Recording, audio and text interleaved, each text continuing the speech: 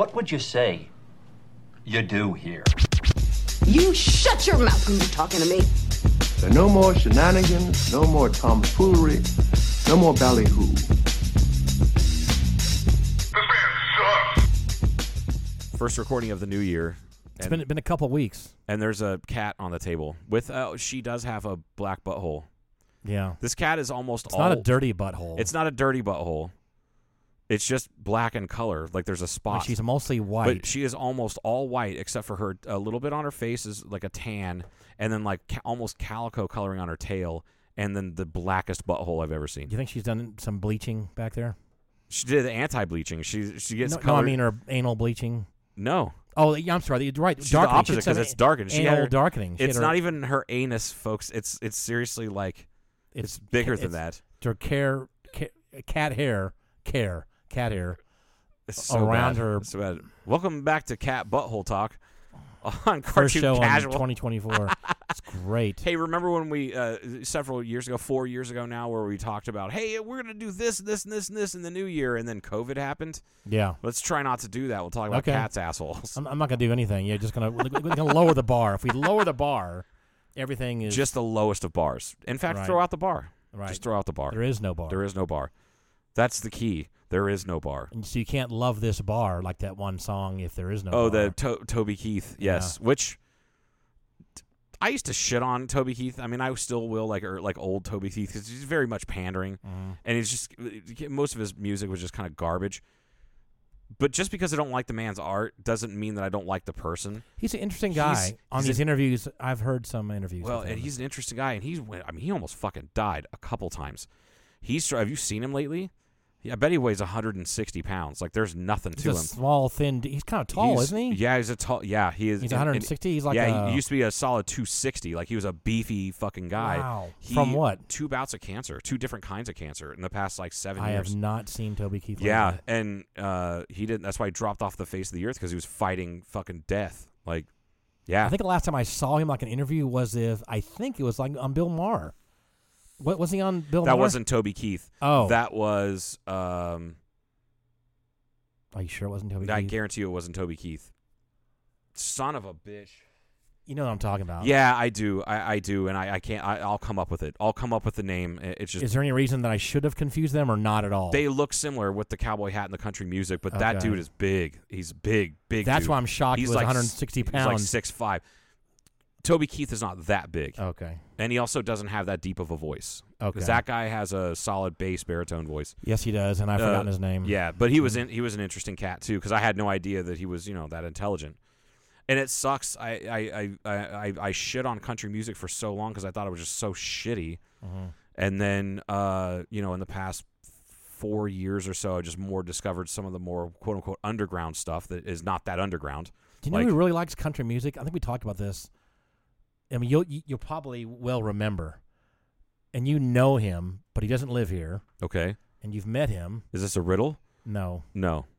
I've met him. I just met Tom Valentine. Really? Yes. Okay.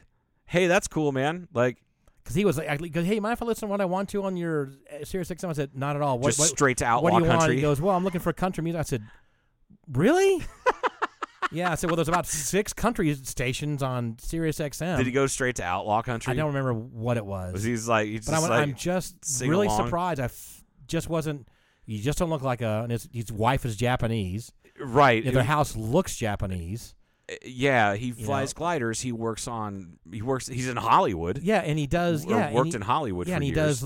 He goes to Europe once a year and does these 2 or 3 week bicycle treks. And this is why at 77 years old you're still judging a book by its cover, and you should not do that. No, he's in his 70s. He's in his early 70s. Oh, I was talking. I'm talking about me. Yeah, it was you. That was the joke. I know. But I'm just saying.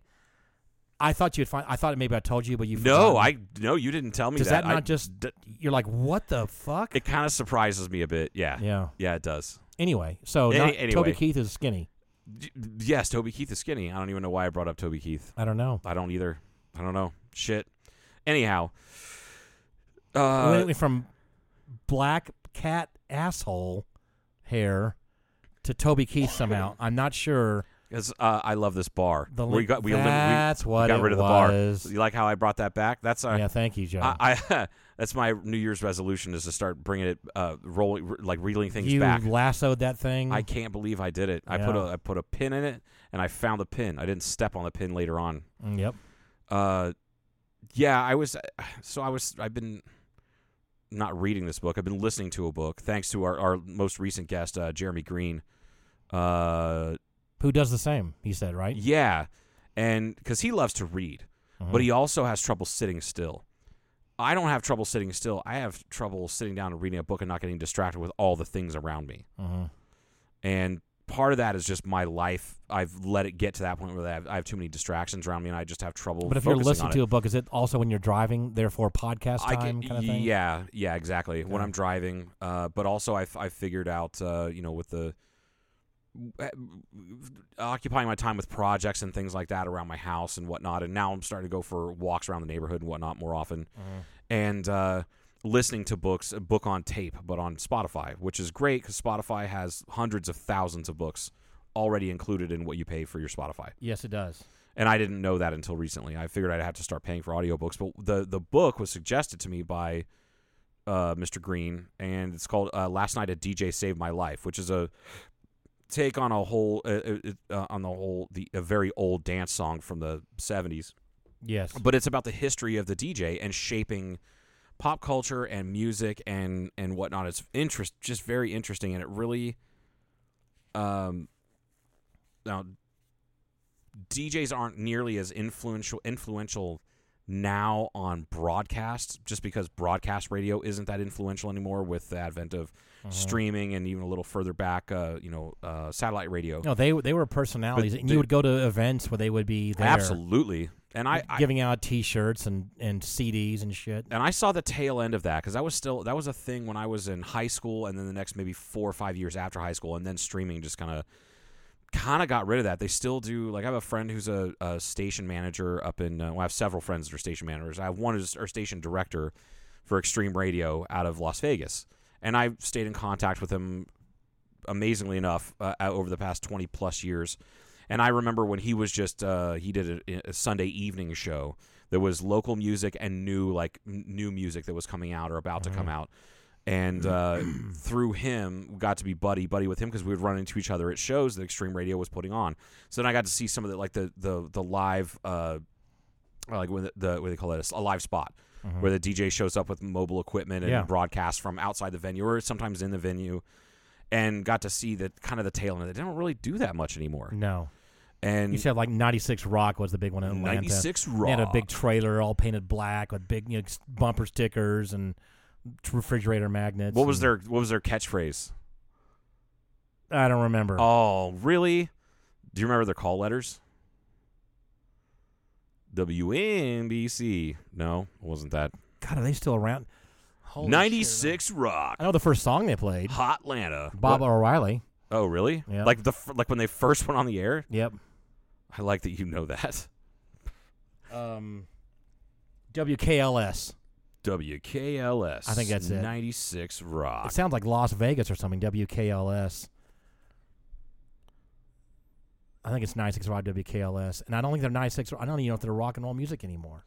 96 Rock, the original WKLS Atlanta. There you go. What was always a disappointment, though, would you agree? And everybody would think this if you were to go meet a DJ. Of course, you just knew they looked a certain way. In your mind, they look a certain way. Not even. It's the worst. Fucking never do they look ever. Anywhere near. And there were, of course, female DJs like, oh, got to go check her out. She sounds super hot. Yeah, and you meet her, and it's like, do you look like my mom?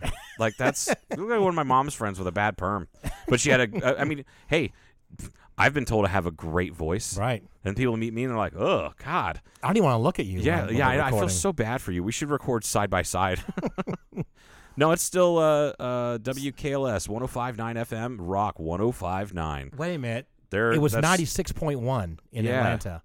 It's no longer 96.1. It moved to 105, went up the dial? Yeah. Okay, what's 96? Not 96.1. I'm looking it up. What is that station it's like now? Easy listening. It's probably Taylor Swift. Power 96.1. Power. Oh, it's a top 40. here's what started happening. Bummer. When we had local DJs to do all this stuff, and then they started consolidating, right? So there was like a DJ that would be in different markets. So they never lived in Atlanta anymore or whatever. They lived who knows what, out of New York. Yeah, and where they were. And they were doing all of the... It was syndicated. It fucking sucked. It does. Because that's when they stopped doing the remotes. Probably, Joe, is when they saving money. I mean, corporate consolidation. It's exactly what it was, and it's unfortunate. Because I remember, and it's funny because it's a universal thing of thinking that the DJ looks a certain way based off of the way they sound, and then you're like, what the fuck? That okay. Carlota, she used to be on Extreme Radio. She went over to I think it's Extreme Radio. She went over to like Comp 92.3 in Las Vegas. Okay. See, I don't know any of these characters years ago, and I remember meeting her at a some sort of radio spot, some show. I don't remember, some rock show, and I always thought she sounded like a super cute Latina type, and she was not that at all. Right. She was definitely a middle-aged white lady. I'm not saying she wasn't attractive. She just did not look like what her persona was. Her on voice for sure did not sound that not age. Even for fucking example. close. And not even close. You know, there are experts or there's algorithms now that'll nail how old you are based on how your voice sounds. I mean, it knows you're in this very narrow range. And I think that those algorithms would the people that beat the algorithms are radio DJs. I think you're right. But it's funny because it's a universal thing. And then remember in Wayne's World. Mm-hmm. Wayne's World, the second Wayne's World, where they do Wayne Stock, like the yes, yeah. They go on to their local rock station to promote the concert, and it's funny because it's Dan Castellaneta. Dan Castellaneta does like 50%, 40% of the voices Wasn't Chris on Farley The in the Simpsons. second one? Yes. Okay. Dan Castellaneta does a bunch of the voices on The Simpsons. Mm-hmm. A bunch of the voices. Yes. And he's the DJ, and they thought that he was this big party animal type, and he gets in there, and there's just like little tiny Italian dude that's just got gold chains and his chest hair sticking out. He's like, "Hey, what's going on? Hey, Wayne. Hey, Garth." And they're like, "Who the fuck is this guy?" But they nailed that. Yes, absolutely nailed that. Unfortunately, they did it before it would have been way funnier if I would have seen that 10 years later. Yes, but I was like 13 when that movie came out. And I was like, it made no sense. Yeah. But it's incredible the amount of music, or not the influence that DJs had for decades. Mm-hmm. Because they, in the payola scandals and all that, they would make or break a musician's career. Oh yeah, 100%. Yep. And again, this book that I've been listening to is just so strange because I knew this stuff in the back of my mind. There's like little tiny tidbits that I knew. So this is about the DJ world. But yeah, it's about how the DJ became influential. Okay. Now I don't know the rest. I'm only chapter 4 of like 16 chapters. So is it true that one of the first big was it FM or was he AM initially, and then FM was Wolfman Jack? Was he? He was an early Wolfman Jack is 30 years late. They're really, yeah, because some of the first influential but ones he was go super back to pop. He had a certain persona though that was he did, but Alan Freed had the same kind of persona. Okay, which I'm just barely getting into. It's like early 50s. Where is he from? Cleveland. Okay, Alan Freed's the guy who coined the term rock and roll. That's why the Rock and Roll Hall of Fame is in Cleveland. Yeah. Okay. And so, but Wolfman Jack, like he was. But these were all. Did it take? Oh, the FM were a lot smoother initially. Like they were all calm, and the AM were really That's am I getting that wrong? No, it's ass backwards. So AM was the first for the first 70 years or something. So that's all the radio was on AM. That was it. Everything was on AM. Didn't matter what it was. And then you had I'm on my way here. They were talking about one of the first advertising campaigns because they thought, well, we don't need to advertise. Why would you do that? We get paid from the record companies to do this and this and this to play these records. So why? And which was also a big deal back. That's where ASCAP and BMI, like the two main like musician, like artist like advocate companies, yes, or groups, they came about because live performers were like, wait a second, you can't take a live performance that we recorded and play it and broadcast it. Yeah. without paying us money. So those groups were formed to get that money. Well, then radio stations were like, shit, how are we going to get money? And one of the first guys to do it was, it's funny because it's definitely an amphetamine pill, but it was a diet pill that this guy said, That's if you hilarious. send $1 in an envelope, we'll send you a month's supply of this diet pill. I shit you not. This was just on the way out here today. I'm like, that's of course, drug, the drug that is now Schedule 1 substance. This is out of Cincinnati, Cleveland area? No, that was not a Cleveland area. I don't remember where that was. I want to say it was Detroit. Okay. Which is basically the same thing. And now we're back and selling drugs on broadcast TV. We're back to to the same thing. We It's never all drugs. stopped. No. Never stopped. No. Dexatrim. Remember the Dexatrim commercials? God, yes. I was on diet pills. Chicks were popping those things left and right. Right. Like Pez. Yeah, like just Yep. But that was the first one, and so also on radio in the 30s, 40s, and into the early 50s, they were very prim and proper. There was no color commentary. There was nothing except for on the what they called race radio, which really had nothing to do with it didn't have anything to do with any other race other than black. And there's very few black DJs out there, but the black DJs would use jive speak and whatnot, going back into the mid to late 30s. On AM. It's AM, okay. On AM. And AM then later on became a little more regulated, quite a bit more regulated. That's where FM took over, and FM really came about in the late 60s. Okay. So then FM radio was kind of like the Wild West of radio, and that's when you started getting your big radio personalities in the mainstream. There were big radio personalities before that in the 50s and in the 60s, but they were really constrained by a lot of stuff. They were still a lot of them were beholden to contracts to the record companies and what they could and couldn't play.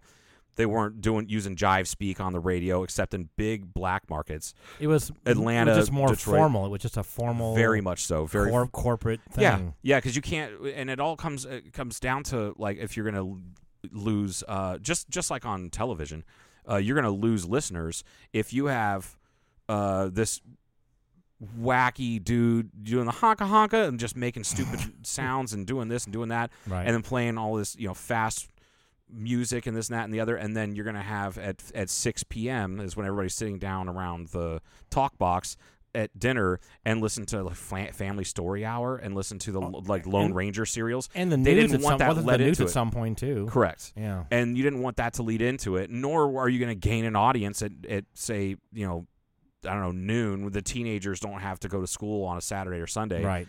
They're listening to the Lone Ranger, but they're 16, 17, and like, I don't give a shit about the Lone Ranger. I want to hear the newest Dick Dale record or something. So they had they're very much pigeonholed and couldn't do what they wanted to do.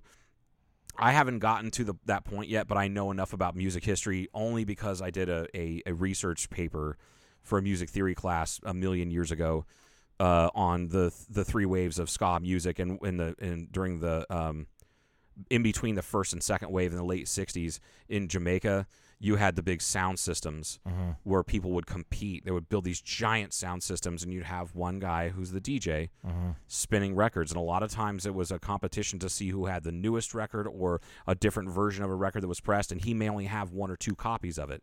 That's where the early stages of hip-hop came from, was Jamaican immigrants going to New York City and setting up these giant sound systems, and they would have two turntables, one with each turntable had the same record on there, and you would just run it in a continuous loop, and they would do toasting over top of it, which was them just doing a call and response with the crowd. So a lot of the FM radio, once FM became little, they're like, oh shit, we got this whole new spectrum to play with, and the FCC hadn't really clamped down on anybody in FM radio yet, so they were doing way leaps and bounds beyond some of the shit that you would have listened to on AM radio at the time. Right.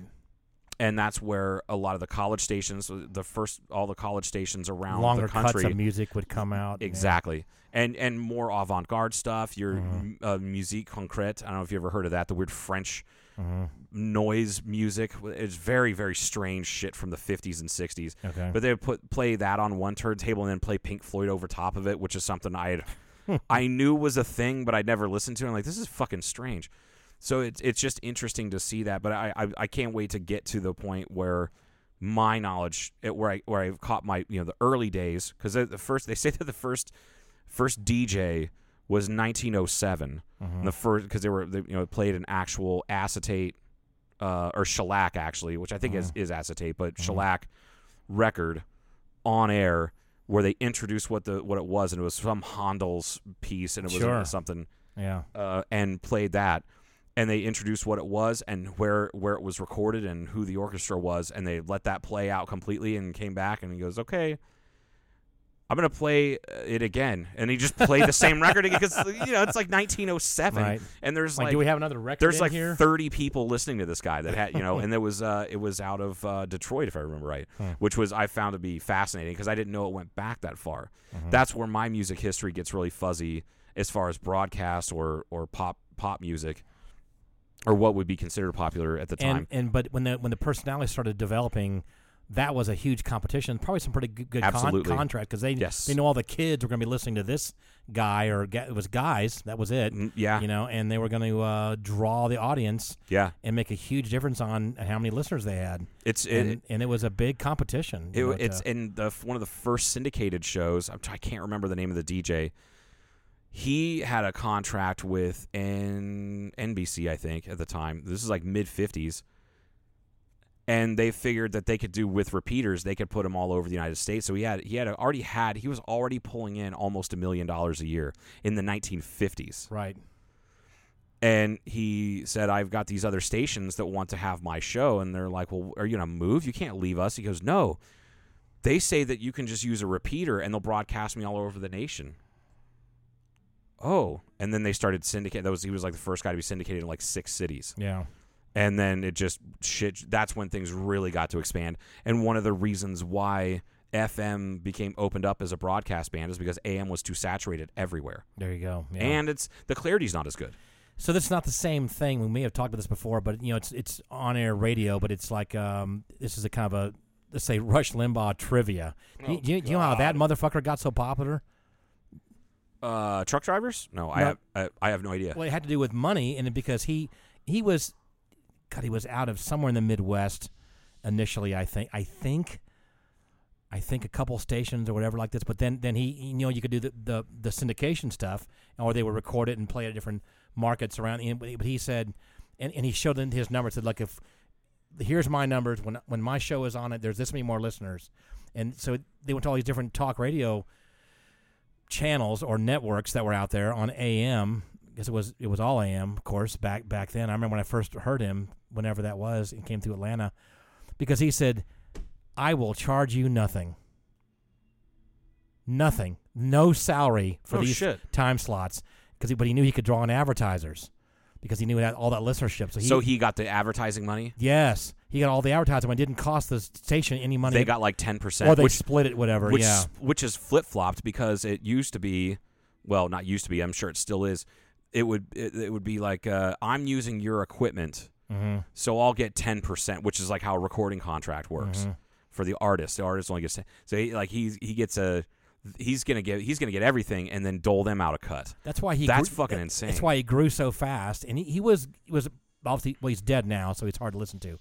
But for me, he's way easier to listen to now.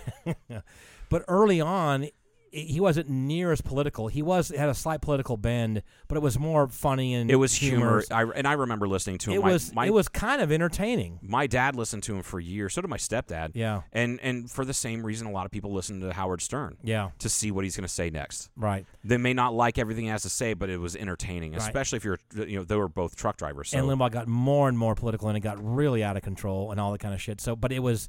He already had, I don't know how much penetration across the country, because it didn't cost him anything. That's kind of brilliant. Fucking really brilliant. Yeah. Wow. As far as to marketing yourself, and he knew he was good. He knew he had an audience, and there you go. Anyway, so that's not. It's kind of a DJ thing. Oh, it is in a way, but how it has nothing to do with music on his. Although I never understood. I remember Chrissy Hind being asked about, do you have a problem with Rush Limbaugh playing? Oh yeah, her playing "My City Was Gone." Back to Ohio, back to Ohio. Yeah. On the show, she goes, "No, not really. I make music so that people can listen to it and people can play it, and maybe somebody will hear that and go, I'll buy a record. And she goes, enough people do that, and I get to buy another house, which I thought was hilarious for a member of the Pretenders to say. Yeah. And a native Ohioan, I should say. Yes, she was. She is. She's still alive. She's still alive. She's still alive. Limbaugh's not alive. Limbaugh's not alive. Yeah. Yeah. Chrissy Hind, alive. Rush Limbaugh, died. Did. So my question to you is, do you remember listening to certain DJs when you were young that influenced what you still listen to today? Yes. I don't know their names. I remember when I was really young. I couldn't tell. Most of them I couldn't tell you the name. The reason I can tell you the names of like my buddy Homie, which his first name is actually Holmes, and he went by Homie, and Carlota is because I met them in person. And I'm trying to remember. There was one other guy. Oh, I met Rick Dees, which is pretty badass. Yeah. Like, and Rick Dees, like Rick Dees in the morning, or he did his own top 40 show. He also took over after Casey Kasem retired. Yes. And did the Sunday evening like Billboard Top 40. Yep. But he also played D Sleaze. Remember they had the sleazy stories and stuff. Yes. It was like sanitized Penthouse forum type something stuff. like that. Yeah. He was kind of entertaining at the time. Oh, absolutely. If I recall. Yeah. And he also was in the movie La Bamba. Oh yeah, he played the DJ. I can't remember. I can't remember. He's That's weird. Famous LA DJ. Yeah, talk about being typecast. He was in one movie only. But he was really cool. He did a guest radio spot at a music festival in Dayton, Ohio that I went to. Which is to this day really fucking bonkers because Flock of Seagulls was there in like 1997. Right. Which is dumb to me. Right. But also, and I told Portia this and blew her mind a few years ago, a little band called Kara's Flowers was there. And I was like, this is kind of good. It's like white boy funk. Really good piano. Okay, all right. This is really, really fucking good. And then a couple years later, those guys, one guy left the band, but he was the one who started the band, so they changed their name to Maroon 5. Okay. And Maroon 5 was at that. It was the early incarnation of Maroon 5. Anyway, Rick Dees was there, just as part of the alternative radio X1039, which is now The Edge 1039, I think. But he had changed over to the more alternative scene, I guess, in the mid 90s, and just happened to be there, and I saw him. I knew they were doing the radio spots because he would come on in between the bands and be like, "Hey, let's fucking listen to X1039. This is Rick Dees." I'm like, "Holy shit!" This is like going to be at this point in my life is probably the biggest celebrity I've ever met. Right. And he was just walking around like the merch booths for the bands, and I was, hey Rick. He's like, "Yeah, what's up, man?" I was like, "My name's Joe." And like, like I'm a fan. I listen to your show all the time, and also, La Bamba is like one of my favorite movies of all time. And he was so surprised that a kid who's like, I think I was like 16, this 16-year-old kid even knew what La Bamba was. I'm like, no, man, the first tape I owned was the La Bamba soundtrack. Like, I fucking love that movie. And then my mom, we were watching the movie one time. She goes, "That's Rick Dees." She recognized your voice. And we walked around for probably 15 minutes just talking about music and modern music and where it's at and how he's the guy who I'd never heard anybody say this phrase until way later on, like usually like behind the music or something, was that Nirvana put the last nail in the coffin to glam rock. And he's so happy about it because he never liked glam rock, which is hilarious because that's a guy straight out of the 70s. Oh, yeah. Like he should have been a big fan of that, but he had to play it because it was a job. This guy was just wildly influential. But anyway, I remember listening to Rick Dees. Of course, he's in Atlanta. He was on all markets, right? So he's in Atlanta. I enjoyed a rather. I guess it was always Sundays, right? Like you said. Yeah, Sunday evenings. Yeah. Yeah, but it was. I was glad to listen to him over Casey Kasem. Yes. I didn't want to hear all these sob stories. I never minded Casey Kasem because my mom and I could listen to it together, but I would much rather have listened if I'm going to listen to it solo. Like just me and the radio, I preferred Rick Dees. I remember driving around, going hiking in Kennesaw Mountain, that kind of stuff, and listening to Dees' show. And then WAB, that's the public radio in Atlanta market, and that was kind of fun too. But anyway, and then we're talking about the influential DJs that like really WREK. That's the Georgia Tech. A college station. I love college stations. That was a fun. I do too. That was going to be one that I brought up and I brought it up on this show before multiple times. Is WYSO out of Yellow Springs. Cool because you can listen to it now on the internet. That's what's the cool thing about it. And I do on occasion. In fact, I listened to it last night because they did what do they do? That Celtic Nights, and it's on Saturday nights, and it's for 4 hours. now I've listened to the KNAU out of Flagstaff, like their NPR station, right, for years they for do news and whatnot. Music for the Hearts of Space, right? Yeah. And they, and KNAU does their own thing, but it's a syndicated like Celtic music show for a few hours on Saturday nights. But the one on WYSO out of Yellow Springs is an actual DJ in the booth in Yellow Springs playing stuff, and they'll play some local bands. Yeah. And then they'll have sometimes people in the studio, which is just always really fucking cool. And I used to listen to that station. It's a college radio station from oh my god, I can't remember the name of the fucking college there. Talking about Ohio now. Yeah, Yellow Springs, where Dave Chappelle lives. Yeah.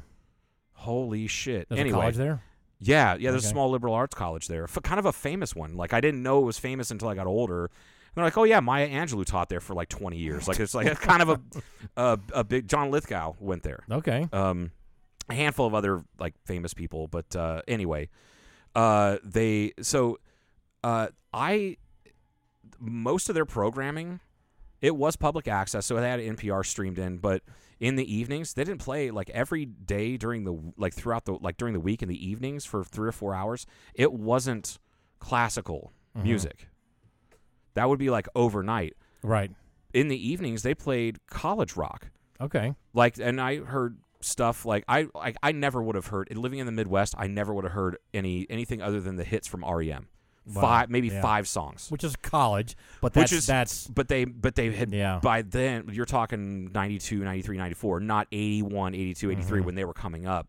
This was 10 years later. Right. I never would have had the opportunity to hear some of that stuff. Same thing goes with just really some deep cuts like Throwing Muses, Widespread Panic, like a lot of this college like jam band type stuff. I never would have had access to that. That's what the cool thing about it was too. Yeah. It's like it was different. It's sometimes you still love the classic stuff. It wasn't classic back then, but you love what you liked. But it's like, let's go check out what's on the college fucking station. Yeah. So for me and my friends, like we would just put it on. Like if we were camping, like out in the woods, that's the station we listened to because we were all, and they would play a lot of punk rock. They played a lot of really old two-tone ska from the 70s and then in the 60s, like first wave ska, a lot of reggae, a lot of revolutionary music, a lot of the Clash, like stuff that just wasn't played on the radio. There was some dude in Georgia Tech that would play, it could have been some, piece of classical music and then fucking, Lemonheads. And then there's some other jazz piece or some other thing. And then, it was just the most bizarre, interesting stuff. I like that. There was no fucking, what do you want to call river of music or whatever, no genre, nothing. Yeah, there was no format. I'm just going to go over this. I'm going to pick, that's a cool looking album. Yeah, let's play let's put the third track of that thing. Let's play one entire side of a Tangerine Dream album and put everyone to sleep. Like just, that's also where I heard about, I knew who Lou Reed was because my mom was a fan. Mm-hmm. But my mom also, she was 17 in 1972. She was 18 in 1972. So, like, the Velvet Underground was over by then. My mom never really got into that, but she loved Lou Reed, so I knew who Lou Reed was. I didn't know who the Velvet Underground was until I was, like, 12 or 13. And I'm like this 13-year-old kid listening to heroin music from the late 60s. Never would have been exposed to that. So there's a lot of stuff that is just more, not so much underground, but stuff that would just be completely and totally out of reach of a 13-year-old in the Midwest in the 90s. You have to think about some of these deeper artists, shall we say, that we're all kind of, not all of us know now, but they were popular enough to have a name. Right. Where were they? Other than college radio and that kind of shit, where were they? How did you learn about it back then? Word of mouth. That was it, right? Tape trading. Tape trading kind of took off in the 80s, where you would send a band $1 and they would send you, their hand done, and then file swapping, but it took longer. Which was the same thing. It ended up being the same thing. Right. Yeah. I'm record off your tape. You record this one. Yeah. Yeah. Or recording off I'm sure you did this. Recording off the radio. Oh God, yes. All the time. You don't happen to have any of those tapes still, do you? No. And there were certain stations that would give you a better lead-in or a better little break after they played the song. Yeah. And you knew they were going to be better. Like I wish that they had. I hate the fact they do this, but so I used to, as we all know, I used to work night shift, and the one radio station we would listen to was actually pretty good. It was the River Rat Radio. That was the radio station I got pissed at and kept tagging them on Facebook whenever they would do it. They would cut off the end of Purple Rain. Purple Rain, The yeah. like the last, the best parts of the song. Right. The 3.5 minute lead out, and I got pissed at them. But I found out that the reason they do that is that everything is recorded. Dano is the one who taught me this. He goes, after like 10 o'clock at night, those guys go home. That thing is pre-programmed through a computer, and they just switch it over, and it's controlled. They pay a monthly subscription just like we do for Spotify or Apple Music. They have a monthly subscription where this is what their programming is overnight, and it's just programmed to lead in and lead out at a certain time, and every time it plays a song, the limit is gonna be like 3 minutes 45 seconds or something. Okay. So was this the river? Was this down there by the river? No. You could just get it. It is broadcast out of Havasu, I think. Havasu or Needles. That's what I'm talking about. But you can get it up in Kingman. Okay. And once I found that out, me and my friend Sandy, who's about your age, I think she's actually a little older. We were talking about recording tapes on the radio, and I said, as much as I don't like, I don't like the fact that there's no DJ overnight. This would be this type of format where that it's 4 songs of a commercial, 3 songs of a commercial, 5 songs of a commercial, and then it repeats every hour. This would be so much easier to record off the radio, and you would never get a DJ. Right. You'd never hear you'd hear the DJ. You want to you're like, oh, this is the next song from Janet Jackson's album, and then you hit record, you get to either miss the first part of the song, or you catch the tail end of the DJ talking, and you have this shit ass mixtape because it had that. The key was to get rid of that shit. All right, let me ask you another question, let me ask you a question. Did you go to this is the tape brand? Now, were you the 2 big ones, if you remember? Maxell and TDK. TDK. We were a TDK family. I was Maxwell, and I don't Maxell. I don't know why we. Maxell. Jesus Christ, Maxwell. I don't know why we're a TDK family. I just know that was all the tapes we always got. This was almost like an Apple or a fucking my roommate, whose father flew for Delta also, he was TDK. So we'd say, oh, what music did you bring? You could have a big tape box of all your shit. Oh, yeah. And he goes, all TDK. And I went, oh. And mine was all Maxell. See, my stepdad was... we would just argue about this all the time. Which was better? And if I remember correctly, TDK was I think there were eventually it came out decades later that they ended up the sound quality wasn't quite as good, but you couldn't tell the difference unless you were a sound engineer. Yeah, I don't remember. But TDK lasted longer because the TDK tapes that my stepdad made in the 70s will still play. Because he still has a bunch of tapes. He's the influence on our family when it came to what brand you bought. Right. Because I remember the majority of the tapes in his big 4 or 5 big tape cases, they were all TDK, almost all of them. But he started recording stuff because let's see, he was graduated in 77, I think 78, something like that, from high school, and he was in Drum and Bugle Corps, and he would record their shows and listen to it as playback to. With Drum and Bugle Corps, I don't know if you're familiar with it. It's like marching band on steroids. Yes. I know we hate using that term, but it literally had dudes that probably juiced up because it was all brass. They would march 200 people on the field, and it was deafening in a stadium when they played. Yes. But he would record from the sidelines and various spots around and would replay the tapes back for his section to improve, hey, the double bass, bugles sound terrible. You guys were out of time here, or you're off key. You need to watch your tuning. Do this. But he still has all those recordings. But he also would dub tapes from people, right? From their different bands and whatnot, and had a whole bunch of different recordings from various concerts when he would sneak a microphone and a tape recorder in his pocket. So he's got a bunch of live concerts, cool. that he recorded too, which is cool. Like he's got a recording of a handful of I think he's got I don't know, I'll have to ask when I see him tomorrow actually. He used to have 3 tapes of Nebworth 1980, the Nebworth Festival in England. Wow. Yeah. And he was able to jack into the sound system there and record somehow. That's fucking badass. Europe has different laws when it comes to recording live shit. Yeah. Like I think you can just record there. In the States, it's a little different unless the band let you do it. Like the Grateful Dead was famous for kind of pioneering that and having a whole section for people to set up professional microphones to record them live. Wow. There's a handful of bands that still let you do that. But anyway, so he's got all those recordings, and I have still a case at my mom's house in Ohio of probably 8 or 10 tapes that are all mixtapes from the 90s that I made recording off the radio. Or I dubbed someone else's tape. But I wasn't a big tape person for very long because I worked, enough to like little jobs here and there and saved up allowance money and birthday money and had CD players. And the CD was magic when it came out because in a car, you could just go right to the track you wanted to. And yeah. But do you remember the handful of years there where it was like super high tech where you had the tape decks that would do that? Yes. Because they could sense the gap. Yep. And I don't think I ever had one of those. My dad had one, and my dad had a brand new, I think it was like a 93 S10.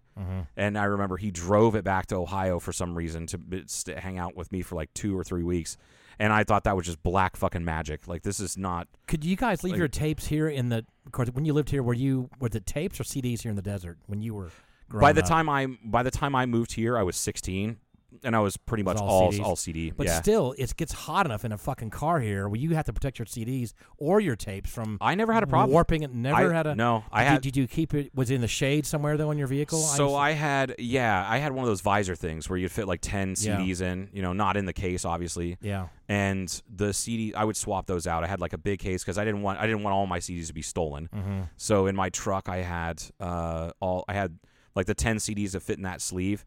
And the rest of my CDs in the house. If I was going away like camping for the weekend, or if I was going to be whatever out of town or something, not out of town, like to Laughlin or to the lake or something, I would take more CDs with me because I wasn't going to be leaving my vehicle behind. But I had a giant book that had probably 100 or more. And then later on, I was probably 21 or so. I was living with my dad. And he had bought, and then subsequently when he moved out about 6 months later, he gave me his computer, but he had bought a CD burner. Nice. And I mean, it was dog ass slow. I mean, I think it was an 8X, which they went up to like 64X. Like, yeah. But it would take so long to burn a CD, but it was worth it. It was cool because that was like the new mixtape. Yep. And digital quality, and then the sky was the limit. Then I had to buy like another big ass 4 CDs per actually 8 CDs per page. And I think I probably topped out at like 250 CDs. I don't know how many I had. I had a lot. And it was crazy. But it wasn't as fun going to the record store. They tried to make it as fun. They had the big tall boxes and stuff. I do but remember it still those. wasn't as cool as the album. But the technology was so fucking cool. If you're an audiophile, which I was kind of raised by audiophiles. I mean, even my grandfather was a big audiophile. He preferred 8 tracks to cassette tapes, which they were a better format. You couldn't fit as much on them, but it was a better format. You could bounce around those. You could click around on those. Yeah, much faster. Better than So, I mean, I remember us. In fact, I think I'll have to ask my mom tomorrow. I think they still have the Pioneer CD player that was gigantic that had to have been around $2,000. Yeah. They bought that in about 86 or 87. That's a pretty good chunk of investment for that. No shit. Yeah. I mean, it was probably 15 years ago. So 15 years ago would have been about what, 2008? So I remember being back in Ohio, maybe even longer ago than that. I was able to play a burned CD. Remember those were notoriously difficult. Oh, yeah. Sometimes your CD player wouldn't play them. Yep. They even sucked. it wasn't an MP3. It was converted to WAV back to where it originally came from. But they were finicky. Some CD players wouldn't play them. Yep. That old ass CD player would play it. It had no problem playing it. Guess what group I listened to mostly on 8? Not mostly, heavily listened to 8-track driving around in Texas. Foghat. In a ranchero. I just do a Ford Foghat. Ranchero with a buddy of mine. Foghat. Wild Cherry. Foghat. Wow. Oh my God. That doesn't surprise. Great. It doesn't surprise me that it was Foghat, and I'm also not shocked that I knew that. I'm kind of proud that I knew that. I kind of like Foghat. They're a good band. I would go see Are they still around? No one says that no one could ever shit on Foghat. Yeah. It's just the mental association with the Jim Carrey character that he played on the MTV Music Awards or whatever it was. Funniest fucking thing ever. Yeah, they played that Jim Morrison kind of looking guy, and he just stayed in character the whole time. He stayed in character in the after party. Yes, after parties he went there, and he was, which would be fun if you're him. he had a fucking blast doing that shit. Oh, man. yeah. He probably loved being whoever fucking character he was. He takes playing dress up to like the nth degree with his fucking sunglasses and his perm wavy fucking long ass hair. It's truly just his bell bottom low cut fucking. Oh my jeans. god! With the god. That's something I'm really glad. Like I'm glad I got to see the resurgence of like the hippie kind of look and hippie vibe. With the big plastic of the combs mid-90s. in our rear pocket. You remember the big plastic combs? Oh yeah. Were they still, was that a held over when you were a I don't kid think or so. not? No. We had these big combs in our, the big, not the regular, 50s comb that you would. No, not with the a handle the on it. gigantic combs. Oh my no. god! Everybody had one of those in their back pocket. That was not a thing by the time I got to that age. Oh, that was everybody. Everybody had one of these combs. I can remember being about a freshman in high school when it became cool because I grew up with not a predominantly black community, but they're probably 40% black, and that was when dudes were starting to grow afros out. Yep. Now you would grow your hair out and then have they had picks. Everybody had Yep. picks, including me, towards the late 90s.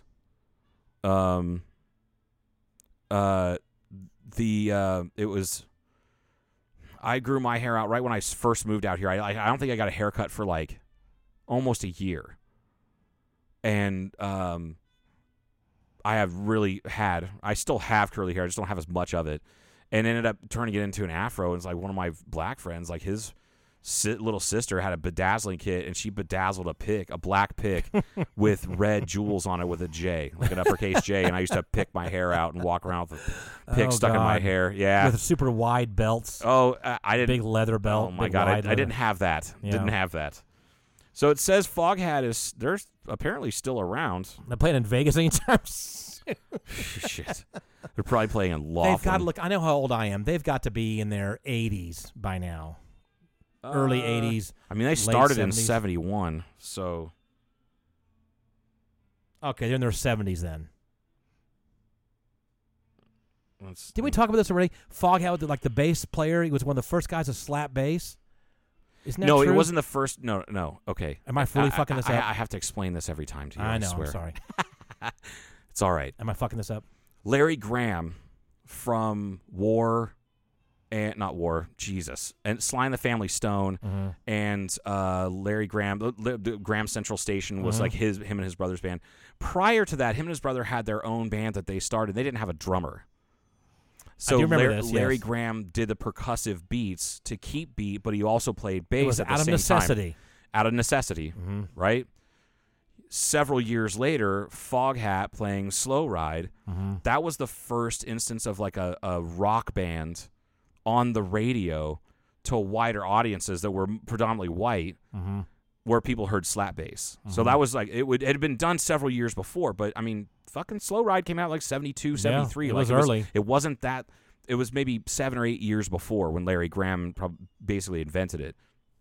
So yes, it was it was brought to the consciousness of people going, what in the fuck is that sound? Right. Whereas people that had been listening to early funk and early Already knew soul about it, already knew that was just slap bass, that was a thing. But not many people were doing it. Not that many people do it now in their everyday jams. I don't know how to describe to you how popular Slow Ride was in the fucking 70s. I cannot tell you. Joe. You are not the only one to tell me, like, to say this. My stepfather, I remember watching Dazed and Confused with him about 10 years ago, and that song, it just opens up with Slow Ride, and I was like, Tom, you need to watch this movie. He goes, I've heard of this movie. I said, Tom, this is about the summer of 1976, and it's a group of people going into their senior year, and he just kind of perked up. He goes, Jesus, that was him, and let you tell me if they captured it, because Richard Linklater is the director that he wrote it, produced it, directed it, and he's from Texas, he's from Austin, which is where that movie takes place.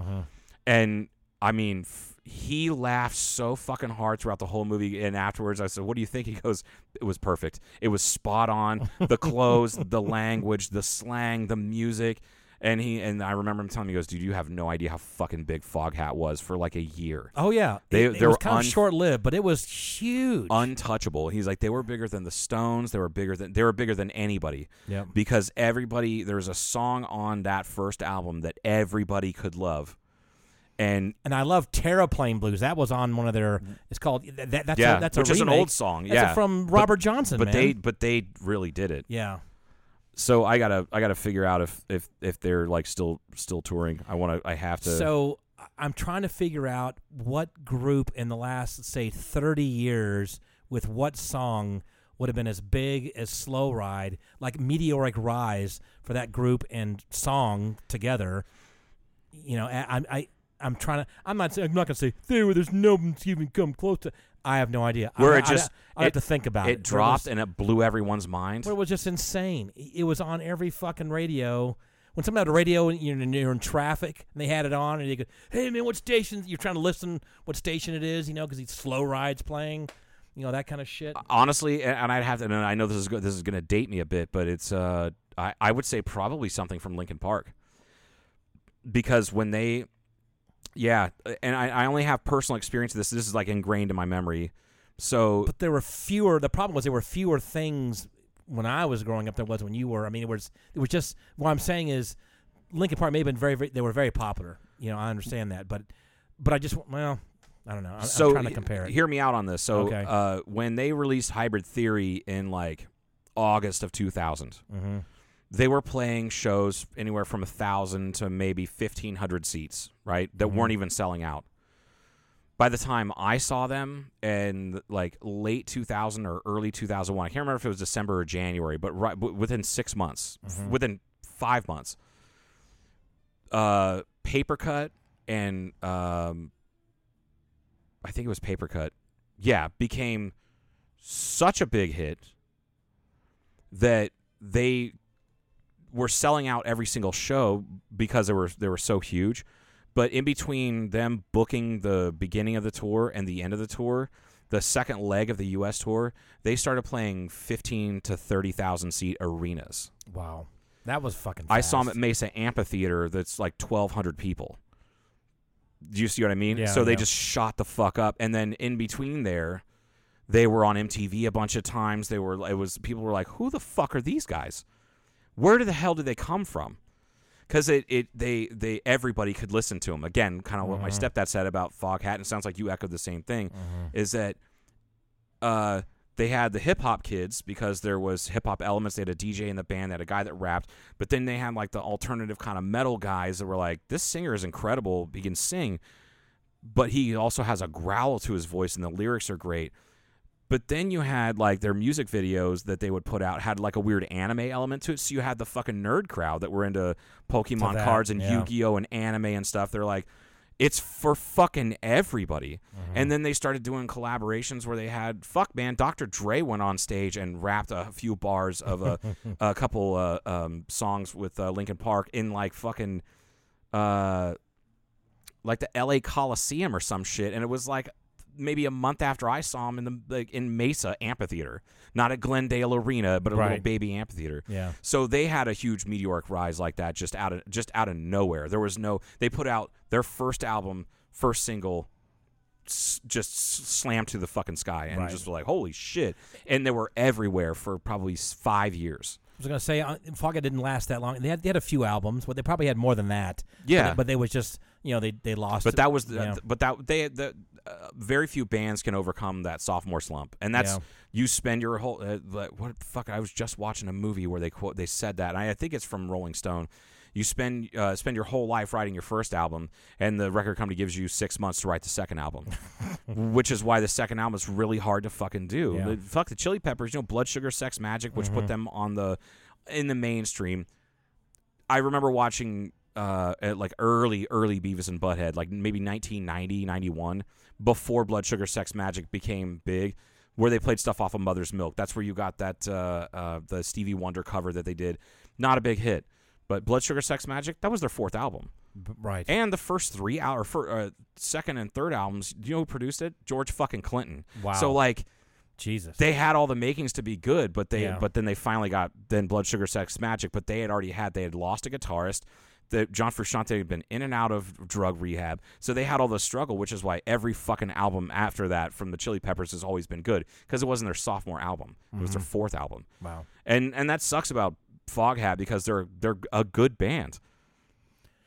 I wouldn't mind seeing them live. Who knows if they had because nursing home? People just people just may have moved on though. I mean, maybe they had some good albums, but they just never, Well, disco started to take hold too. Oh, that is exactly what happened. Disco killed Foghat. Okay. That's a good name for a group. Let's not hate on disco too much because there's some really racist undertones to the whole hating on disco thing. I'm not. I know you're not. Yeah. But also, like, in talking with my stepdad and my dad, like, they both hate. They're from that generation. They just fucking hate it. What was that big event of the baseball game when some disco sucks thing where they blew up all that shit? And people got hurt because they. Yeah. Was it Wrigley Field? It was something like that. It was Wrigley or it was Comiskey Park? I can't remember. And it was a big. Everybody brought it was like Death to everybody Disco brought Day. their disco albums in, and they blew them the fuck up in the middle of the ball field. Well, that's the thing about that is that, and this is something that I was enlightened to by, again, Mr. Green, is the roots of that hatred of disco were kind of, those flames were fanned by some DJs that were pissed about the formats changing because they like listening to rock music. Mm-hmm. But the undertone, this is black. The undertone is that it was a black thing, it was a brown thing, it was a gay thing, it was a drug thing, it was a they try to paint it as like an upper middle class kind of thing, which is not true at all. Like discos in the bigger cities. Oh yeah, that's where lower middle class people would go because this is urban shitty fucking areas and stuff. Right. Yeah. And rock and roll, even though we all know the roots of rock and roll are not in the big fucking cities, Nope. it's the slaves out in the fields, Mississippi. Yes. And but there was the racial kind of racist like undertones to the hatred of disco. Mm-hmm. But then the flames were really fanned by DJs that probably with no ill intent. They were just pissed off that one day they were playing Foghat, and then the next day they were having to play fucking Gladys Knight or Gloria Gaynor, and they hated that. Right. And it pissed them off. Yeah. And I get it. I understand it. But, like, that's cultural shifts. And the happen. Bee Gees. My God, that was another big one. See, I still am not a Bee Gees fan. They were, Saturday Night Fever. Jesus Christ. That was a crazy time. I couldn't do it. I can't. I do not like the Bee. I'm a disco fan. I have a bunch of disco records. I get it. I never bought any Bee Gees. I never got into it. But you couldn't avoid it, Joe. You could not avoid it. It was like air. It was like couldn't avoid air. The Bee Gees were playing out there. They were just there. Do you want to take a road trip? To see Foghat? January 20th in Indio, California. Foghat? Yeah, at Fantasy Springs Resort and Casino. Oh my God! Oh my God! That's not that far away. No. That's not right. Nope. Oh, they're closer. No. Oh, even closer. Like down by the river, with closer. More planning. Oh, okay. Playing at the Golden Nugget in Las Vegas, February 9th. Foghat. This year, February. The Foghat tickets are. They'll pay you $3 to go there. If you bring a case of Ensure, you can get in. They don't want panties or bras thrown on stage anymore. They want supplement Depends and arthritis medicine. Just ibuprofen 800s. If you bring a can of Ensure to get in, I love that. It's like a fucking canned food drive for the elderly. Holy shit! I can't believe they're playing. I'm so shocked. I can't believe it, and it's coming up soon. Oh God. So, all right. What day of the week is that? I don't know, man. I don't have a calendar open right now. You said February 8th? February 9th. February 9th at 8 o'clock. Are you sure it's not at 4 p.m.? I know. I was going to say there's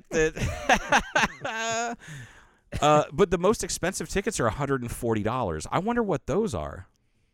Probably backstage passes. It's like backstage passes. You get to rub liniment on their knees and their backs. That's Friday.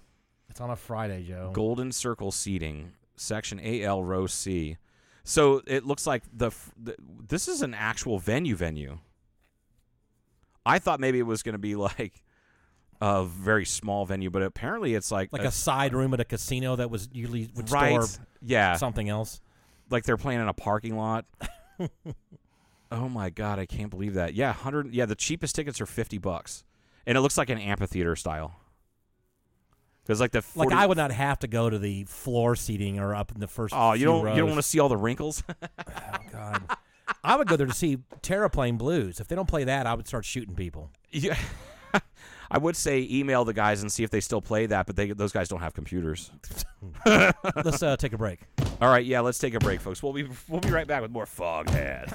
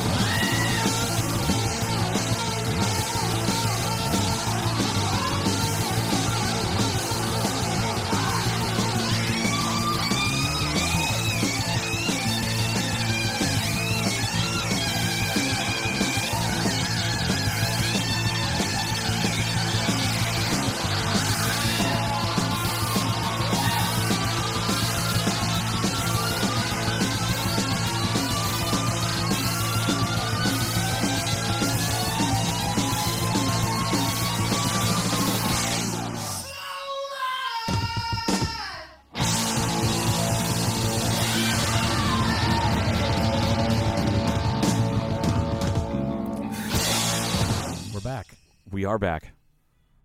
We didn't listen to any Foghat, but you just did. I hope your ears... And we found out that they're playing in Vegas. February 9th.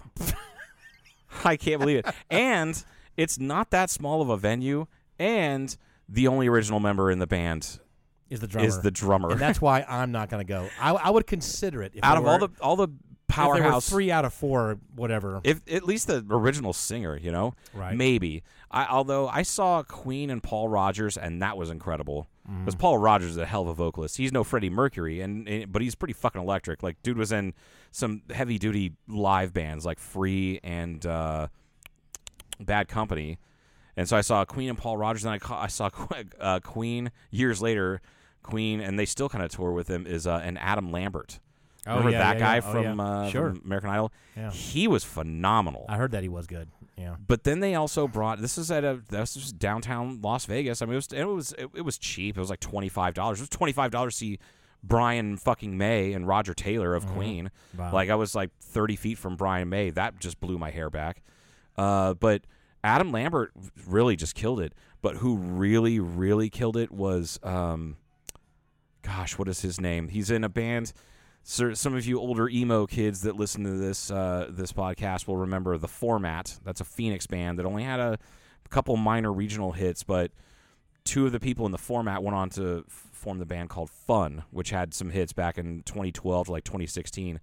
Nate Roos. Nate Roos is the lead singer of the band Fun. Higher register kind of like singer like Freddie Mercury or and Adam Lambert, but he just hopped up on stage and sang with them and just blew everybody away. Because I knew he was a great vocalist. I'd seen him play live in a couple different bands. I had no idea how much he could do a Freddie Mercury impersonation. And he even did loosened up the mic stand and pulled the top of the mic stand out and was jumping around on stage like Freddie. Like, you could tell that guy, when he put was some fake bad teeth, too. Did you do that? I don't think they're all that... Freddie didn't have bad teeth. Well, he had lots and big teeth. They were out there. They were out there. They're out there. They're very out there. Yeah. Anyway, you saw Bohemian Rhapsody, right? Yes. Yeah, I saw it in the theater. Have you seen the Elton John? I didn't. We talked about that. We got to watch that. We did because we did talk about that, and I do need to watch that. I need to just sit down and watch it. I don't know why I didn't. So speaking of Vegas, we learned that through Mr. Green, who was here on our show not long ago. He texted both of us, said, "Hey, Dave Attell is going to be in Vegas coming up next month." And I thought before I loved it. We all all 3 of us love Dave Attell. 100%. And he is not like he had that show. Was it Insomniac? Is that what it was called? Yeah, he's a comedian, folks. By the way, you don't know. And he's kind of a comedian's comedian. Yeah, like. It takes a special non-comedian kind of person to really like his comedy because it's terse, and I think he still smokes cigarettes on stage. Like he's just he's really old school. But if you ask people, like Joe Rogan, his favorite comic that's still alive is Dave Attell.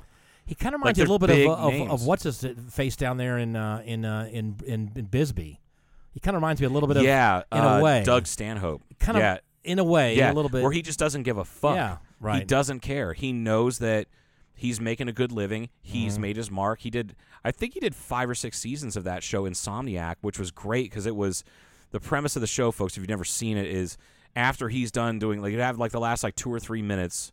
The beginning of the show would be the last 2 or 3 minutes of his stand-up show in whatever city. And he would do this. It wasn't like it was a written show. It wasn't. It was very much like a reality show. He'd be like playing in Cleveland or Philadelphia or someplace. Or my favorite episode was New Orleans, right, where he went out shooting those fucking weird river rat-looking things that I can't remember what they're called. There's a weird name.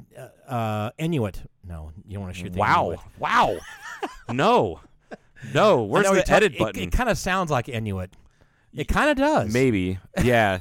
Anyway, but so the beginning of the show, the opening of the half hour or maybe an hour long show. The last couple minutes. Couple minutes of his stand-up set, and then it's over, and then they show him outside the club afterward, and then he just has a camera crew follow him around and keeps drinking. And he bar hops. Yeah, just fucking bar hops and gets into adventures. To all these, and it's all night until sunup, right, Joe? Isn't that what it is? Yeah, usually. He's out until sunup. And he does it all over the place. Yeah. River. things. They're like rat thing. Yeah, in New Orleans. Nutria. Inuit. See, it's not Inuit. It's Nutria. Nutria. So they're like smaller. Big fucking. Yeah, like they're like groundhog. They're smaller. They're bigger than prairie dogs, and they're smaller than like a giant prairie dog. Yeah, they're like not prairie dog, like giant a big groundhog. Rat. Yeah, they're really fucking nasty, and they encourage people to shoot them because they're an invasive species. Yeah. So because they burrow holes in the levees. Can you eat them? No, I mean you could. You can eat anything once. You can eat anything. Yeah. Weirdo. But yeah, that'd be like, a good protein source. I don't know. I'm just thinking. Anyway, there's so much better food in New Orleans, folks. Don't eat the Nutria. For real, get yourself a fucking po' We're going boy. to New Orleans for some Nutria. That's what I want. Is just deep fried river rat. Jambalaya Nutria. But David Tell he's fucking hilarious and he's brilliant and he's playing at a club. When he first sent me that, I just saw like the little preview and the text message. I was like, David Tell. Today or yesterday? I think it was yesterday. Okay. And he's like, I'm thinking, in my head, I'm like, yeah, this is going to be out of my price range. It's going to be $150 a ticket. It's $35 a ticket. $35 stinking dollars. And like how big's the venue? It's 300 seats. That's what I found. It's a 300 seat venue, and it's in Town Square. Like that mall that's there, which is great because there's bars and there's restaurants and whatnot around there. He's playing 3 days next month, and so all of us are big fans. Like $35, fuck yeah! I could come up with $35. Let's just go there. Yeah, I'll sell my body for $35. Watch David Tell. Yeah, and he's he's and then so you said, funny. Well, what's the place called? What's the venue? Wise Guys. And you started. So let's look that up and see who else was playing there. Yeah, Pauly Shore. Yeah, it was all like $30. All these shows. Yeah, the cheap the most expensive one was $35. There's a handful of shows that were all $35, and then like, which is funny is like Donnell Rawlings is on there, and like he's kind of a bigger name. He was on Chappelle Show every season of Chappelle Show. Right. He was Ashy Larry. That's Donnell Rawlings. If you remember Ashy Larry. Oh yeah. And the guy goes, "I'm rich, biatch," like that guy. That's Donnell Rawlings. It's $30 to see him. Mm-hmm. But Pauly Shore is playing like the week before or 2 weeks before David Tell. I'm like, I'd go see Pauly Shore. I bet you some cool people like that are going to keep throughout the year are going to show up there at this place. I hope so. I'm going to keep tabs on it. It doesn't usually cost more than that. It's a small venue. You're going to be no more than probably 40 feet, 50 feet away from it. Yeah. I'd kind of like to meet David Tell. I think it'd be kind of cool. That'd be really cool. I miss that show. God, that show was great. And what was the other thing? He was also on. Were these shows on MTV or Comedy Central? They would do like the comedians would get together and have like political discussions, kind of or something. What the hell was that thing? Well, he was definitely on Bill Maher's show back in the day, Politically Incorrect. Right. A bunch. But there was another show that he and. I can't think of this cast of characters. It was like 4 or 5 comedians would be sitting around talking about shit.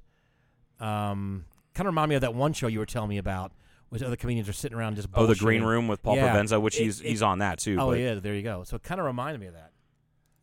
He was on Bumping Mics with Jeff Ross. That's right. That's on Netflix, and that's a brilliant show. I'm trying to. I know. Yeah, it was Insomniac, 2001 to 2004. But he's just a working comedian. And he's been doing it for years. Oh, he was on. He was on 20 episodes of Saturday Night Live, so he was on there for a season. I forgot about that. But David Tell, man, like, and I like that there's that venue there for mid-level comedians that is like somewhat, it's affordable. Yes, it's very affordable. Especially for Vegas. I mean, shows used to be cheap out there, right? Everything used to be cheaper in Vegas because it was all subsidized by the gambling. I mean, planes were cheap, food was dirt cheap. Yeah, it was just fucking cheap. Hotels were cheap. Everything, right? And then now it's they figured out they could charge more because it's they're doing more.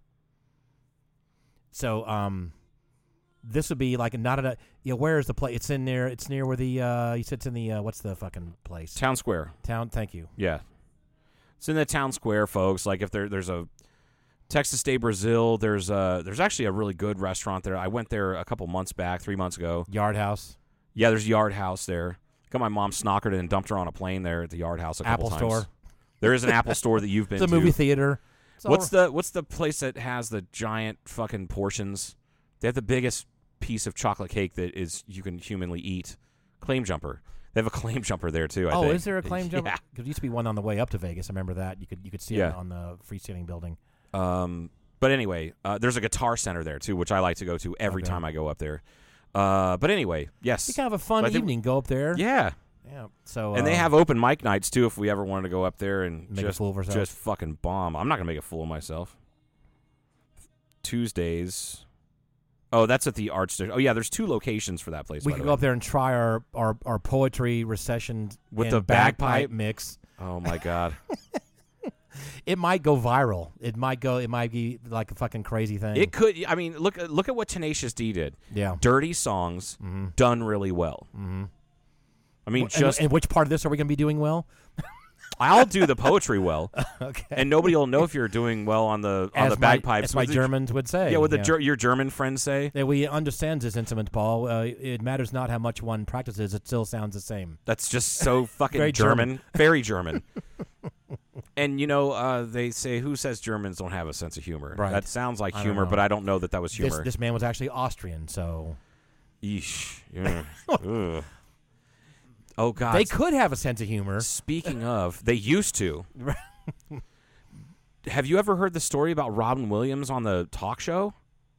I don't know in about Germany? This. No. Oh my God! In the I want to say early '90s. Did he really go into the German? Oh my God! Like he let loose. So I remember Robin Williams talking about this on stand-up. This was an interview. I don't remember what podcast that these guys were talking about this, but I remember, and interspersed in the video, they showed his stand-up that he was doing, and then they showed a clip of the talk show. But on live German TV, he was being interviewed because he was doing I think it was a promo tour for some movie. Mm-hmm. In the 90s, they asked him, yes, Mr. Williams, thank you so much for being here. Was wondering, do you ever do stand-up comedy in Germany? And do you feel like everyone else that the Germans are not funny? Why is that, do you think? Why do you think the Germans have no sense of humor? Please tell me precisely why you think you have to be very German. And he just answered, was like, did you ever think that maybe it's because you guys killed off all the funny ones? They cut to commercial instantly. Come back a couple minutes later, and there's no Robin Williams. There's just they brought another guest out, and I am fucking dying. I remember watching a stand-up. You'd probably remember the special if I just described you what he's wearing, because it's like early 90s. Oversized, tucked in, very floral print kind of shirt. Yes. Into remember the big pleated kind of baggy khaki type pants? Yeah, that's the special where Robin Williams is talking about that, and he's like, I was just in Germany a few weeks ago, and I wonder if he was paid for that 27 seconds. Probably not. In fact, he may have had to pay money for that because you're not supposed to reference shit like that in Germany. Yes, no, you're not. Oh God, yeah. But I'm thinking, Jesus, he said the quiet thing out loud. Yeah, but he's not wrong. It's not fun. They do again. They have the places like my little show. I would keep talking. We're not going to talk about that again. But they just don't have comedy places. You mean with there. the vagina dentata and the giant toothbrush? Oh, God, I wonder if it had a name like vagina dentata. Vagina dentata is that's a Freudian term. Oh yes, well that's what happens. It's like teeth. There's literally men that are afraid of putting their penis into a vagina because there are teeth inside of it. Yeah. Okay. There's also really terrible like a Venus vagina flytrap. Yes. Sure. Or some other weird deep ocean creature that has this weird... like a sarlacc. You know what a sarlacc is? Is it one of those weird, bizarre things that are... It is a pretty weird, bizarre thing. In Star Wars Return of the Jedi, in the very beginning, it's the pit that's got teeth and tentacles and stuff that a few people fall in. Boba Fett gets thrown in there. They're trying to get Luke to walk the plank off of Jabba's barge. Mm-hmm. That's a sarlacc pit. Okay. Yeah. Gotta be careful of those. You got to watch out for the sarlacc pits. No, there about 10, 12 years ago, there's a movie that came out called Teeth, and it's a horror movie, but it's kind of a goofy, funny horror movie, and it's about a girl who's decides that maybe she's time to get intimate with boys and whatnot, and one boy loses a finger to her vagina dentata. She didn't know because she was very raised, kind of repressed, and. Loses a finger. One guy loses half of his dick in the movie. She didn't know that anything was wrong. She didn't know that there was anything wrong down there. I mean, not that there's anything wrong with that, right. But it just really gets in the way of her social life. But it's a terrible B movie / indie horror movie, which is not normally something I would watch, but because I remember reading in like a really old psych textbook when I was way too young to be reading something. I don't know why I was just reading. I'm like, what the? It was like weird. Like it was like old disorders that have just are no longer a thing. It's like Freud. Go ahead. Sigmund Freud came up with a lot of wacky shit. Oh, he did. Yeah. That is not really accepted anymore in psychology. It's more Jungian based, which is more rooted in fucking reality. But there's still Freudian. He was just spitballing elements. Yeah, he really was, because we're talking late 1800s, early Sure. 1900s. It's like in its infancy. Here's a thought. Yeah. And but he did settle on a lot of certain tropes that Jung took and was like, this is a little bit smarter. But one of them was the vagina dentata, and it was an explanation for certain phobias of men being asexual. They're not asexual; they're just afraid of the vagina because God knows what's in there. You don't know what's in there, and so and he came up with the Latin-ish kind of term vagina dentata. For the teeth. Yes. Yeah, and he used it to explain homosexuality and all sorts of other shit that was Speaking just like teeth in movies. Did you ever watch? What was that? We talked about this in this show. I can't remember the name of the actor who was in Major League. Charlie Sheen. No, yes, he was in Major League. Corbin Burnson. Yes. Okay. He was. I think the it was dentist. him. Yes. Yeah. Oh my God. He was in part 1 and 2. Yeah. This movie. That was a late night Cinemax kind of thing. 'Cause there's a ton of nudity in it too. I saw it not that many years ago. I think the first time I saw it was here in Kingman, online somewhere. Oh wow! I never saw it. Okay, sure, I'll watch this. I got nothing better to do on this whatever winter rainy day it was or whatever. Oh my God! Yeah, if you folks haven't seen The Dentist, just Jesus. skip it. Just keep going. If you have a slight fear of the dentist, I wouldn't go. I wouldn't see the dentist. Jesus Christ, it's awful. Yeah.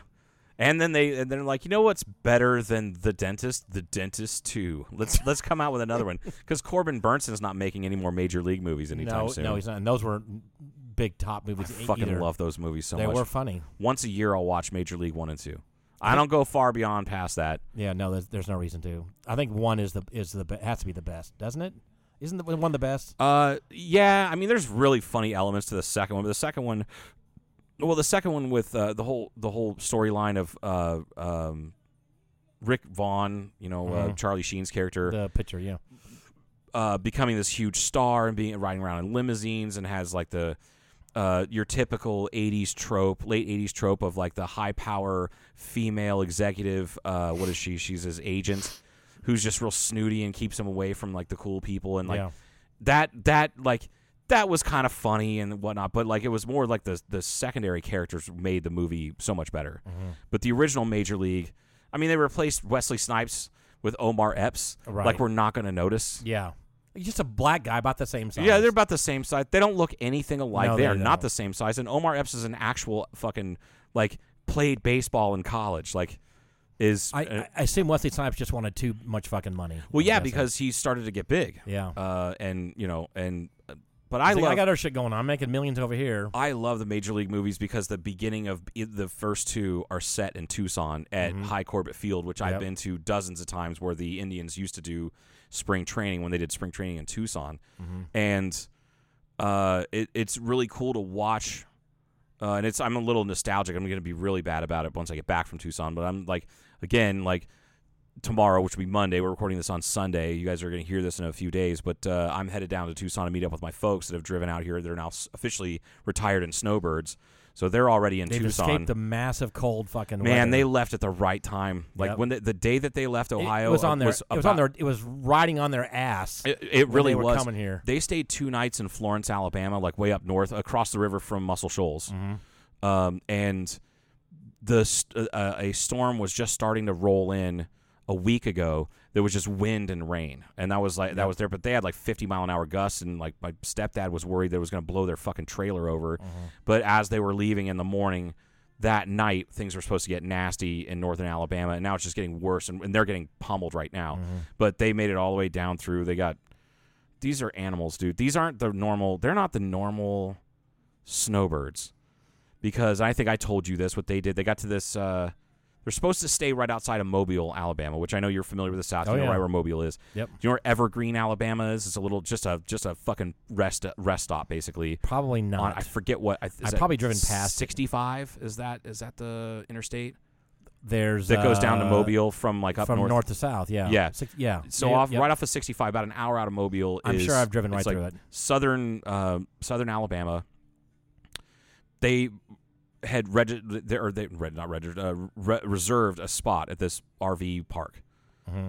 When I think RV park that has lists these amenities, they're going to have those things. They show up. There's no grass. It's a Love's truck stop that has some plug-ins for RVs. Okay. There's no place for, like, they're bringing their dog with them. There's no place for him to go to the bathroom. bathroom. Like this is a Love's. No, it said pet area, but it was just a fenced-off area of the parking lot. So they're like, whatever. We're only going to, like, it's like 9 o'clock at night. We're only going to be here for 8, 10, 12 hours, whatever. Charge up our batteries, dump the sewage, and then just leave. Mm-hmm. The power wouldn't work. Oh, shit. This fucking hillbilly, which I shouldn't call him a hillbilly because that's insulting to my family. Like this fucking whatever guy in Alabama comes out. He's like, hey, y'all, and they're like, the power's not working. They're like, oh, really? And he smacks the top of the power box, and it starts to work, and then it trips a breaker again. So he does this a couple more times, and my mom's like, not fucking having it. She's like, we're not staying here. Right. This is not happening. And so what they ended up doing was, so I didn't know this. Until They told me we got here. That was like Wednesday morning. I text my mom, hey, did you guys get to rest last night? How'd it go? My mom calls me immediately. She goes, funny thing about that. And I know this is going to be some wacky ass shit because that's how my mom is. She goes, so she told me everything about the RV park. It was a shithole and this and that and the other. So we just got pissed and said, fuck it. We want our money back. They refunded their money, and then they just fueled up and drove all the way through the night. And I'm like, so where are you guys? Because I answered the phone, and I was like, hey, Mom, do you guys... So they went from Alabama to where all the way through the night? Where did they end up? The west side of Houston. Oh, God. 606 miles. Through the night. Through the fucking night. Oh, my God. 65 years old and 69 years old. Right. And I'm like, you fucking animals. And my mom's like, we just decided we're going to keep driving until it gets, until we get tired. And, once the sun comes up, kind of wakes you up. And I'm like, oh, Jesus. Now, they did try and pull in. This shit's funny. They tried to pull into... So they stayed somewhere west of Houston. Yes. And then they went from there to Arizona. Sealy, Texas, if you know where that's at. Yeah. But on the east side of Houston, on I-10, they tried to pull into an RV park that had high ratings and all this other stuff on Yelp or on their Sam Goody app or whatever. Sam Goody? Sure. Is that... No, Sam Goody's a music place. Could be Stuckey's. No, what's the Stuckey's. The Travelers thing. Good Sam? Oh. Good Sam. Or is it Good Sam? No, that's not it. It's not Sam Goody's. That's where I used to buy CDs and tapes. Goody's powder. No. It's not Goody's headache powder. Welcome back to Cartoon Casual, sponsored by Goody's headache powder. That would be a great sponsor. And Chiclets gum. That would be great. Hilarious. Anyway, they tried to stop there. They pulled in, and as soon as they opened up the door to get out of the truck, all they could smell was refinery. Because there's a refinery on either side of the road that they're like, nope. Close the door. Closed the door, pulled out of there, waved at the people, and took off. And they just kept driving, 30 miles on the west side. You might be smelling refinery, but there are numerous places in Texas right now where gas is less than $2 a gallon. So yeah, I'm sure they smell refinery. I'm sure they fueled everything up as much as possible. But then I get a text. So then they're like, oh, I didn't hear from them for a day and a half. And I tried calling them, like, you guys all right? And like, oh, yeah, we found this place and whatever. Okay. Yesterday morning, so Saturday morning, I get a text at 7:30. Hey, Jobo, we just crossed over into Arizona. I'm like, what the fuck? Did you guys even sleep? Right. Like, where's the fire? Does somebody have cancer? Right. Like, what the fuck are you in a rush for? They don't even have reservations. Like, what's at an that RV drug park. the Germans used during World War II? They were methamphetamine. Oh, methamphetamine. Yeah, they were. I can't remember what their trade name they called it. There was some funny name. For it was like yeah. Pepin's brain. I don't know. Brain and Pepin. But yeah, they're just like champing at the bit to get to the fucking desert. I'm like, all right, hey, whatever. They were able to get their reservation 2 days early and get into a spot in Tucson, so they're there now. And they're going to be up here in Kingman for the next few months. It's probably nice down there right now. It is. I got to like 70 today. Yeah. That's one of the reasons I'm looking forward to going. I never look forward to that drive to go down there from Kingman because it's just a long trip. Yeah, it's a little bit too long. If I was in a more comfortable vehicle, it wouldn't be a problem for me because I don't mind driving all day long. I'll drive like the wind, listen to books, listen to podcasts, music, whatever. It's just, and I've told you this before. I don't have cruise control. Stop at the quick trips, QTs. Oh, absolutely, all day, every day. You don't even have to stop at the QT. I'm stopping. I don't need fuel, but I'm going to put 35 cents in my gas tank right now because I want to go in and get some food from the QT. In a rooster. Fucking Rooster Booster, man. All the time. Love that Rooster Booster. I remember the happiest I was when Portia came back to visit. It was like the second time she came back to visit after going down to Tucson for school. I think it was like around Christmas time or just after. And she showed up. She goes, "Merry Christmas." Oh, she brought you a Rooster And she Booster? brought me a 12-pack of Rooster Booster light in cans, like the sugar-free, and I was so happy. I've forgotten they sell it in cans down there. Yeah. Yeah. So now they're starting to can up, bottle it up. Yeah, whatever. for years now. Okay. They've sold it for probably 10, 12 years. I just go for the massive 2-gallon cup. Jesus, Usually I know. It's one of those things. The And amount by the of time times where you arrive, you're not ready to rest at all. I used to go to a lot of concerts in Phoenix, and it was always a turn and burn. It was in my early 20s. Didn't have the money to buy a hotel room, and it's whatever. It's 2.5 hours there, 3 hours depending on where we're at in the valley the concert is. Go down there, watch the show, maybe hang out and see if we can talk to the band afterward, and then stop by a QT, grab a bite to eat, and the 64-ounce Rooster Booster. And I still can't believe that I don't, one, have diabetes, and two, was able to fall asleep when I got home. Yeah. Because I had a cup of coffee at like 2 o'clock this afternoon, and I'll have trouble sleeping tonight. We had a QT that was there's 2 QTs now within my house I still own in Georgia. There's one an eighth of a mile away down the road, but it wasn't there when I lived there. There was one like a mile and a half. There's within 2 miles there are 2 QTs where I was. Anyway, if I had to pull an all-nighter. In fact, one of the times I was prepping to sell the property or something, and the floor was all fucked up from resin and crap. And we were producing trailers there, so it wasn't quite as neat as I am here now. Anyway, I had to buy this vibrating floor scraper device that I rented. Yeah. I'm like, oh my god, I to gotta get the resin off the floor. Yeah, this was taking a lot longer. I'm going, I gotta get this thing back tomorrow morning at 8 or whatever. I other shit to do too. Fuck it, it's an all-nighter. I was getting Rooster Boosters all night, just down there. Oh my god, riding this thing. This vibrating blade thing that was scraping off. Everybody in the neighborhood's the like, oh yeah, floor. fucking Mr. Gaines is up all night. He's all Rooster Boostered. It was great. Anyway, it's good stuff, and they always have good food. They're always well stocked. They're very quick. They're extremely good at service. They're boom boom. They just know how to get you in. And they're clean. Their bathrooms are always clean. Bathrooms are top notch. Can't say enough about it. I think it's a. We've spoken about this before. I think it's a privately held consortium or company. You can't buy. I don't think Quick Trick Stop. No, I don't think so. They're not franchised. It's like 4 guys that are probably the richest people in the world now. Yeah, Jonathan Quick. Yes, and Mr. Tripp. And Can we check out now? Can we stop? Yeah, I think I want to punch out now. Paul needs to punch out. It's Sunday. I gotta get up early tomorrow. Paul's got things to do, and so do I. I have to drive like 1,000 miles tomorrow. So. All right, y'all. All right. Have a good week, folks.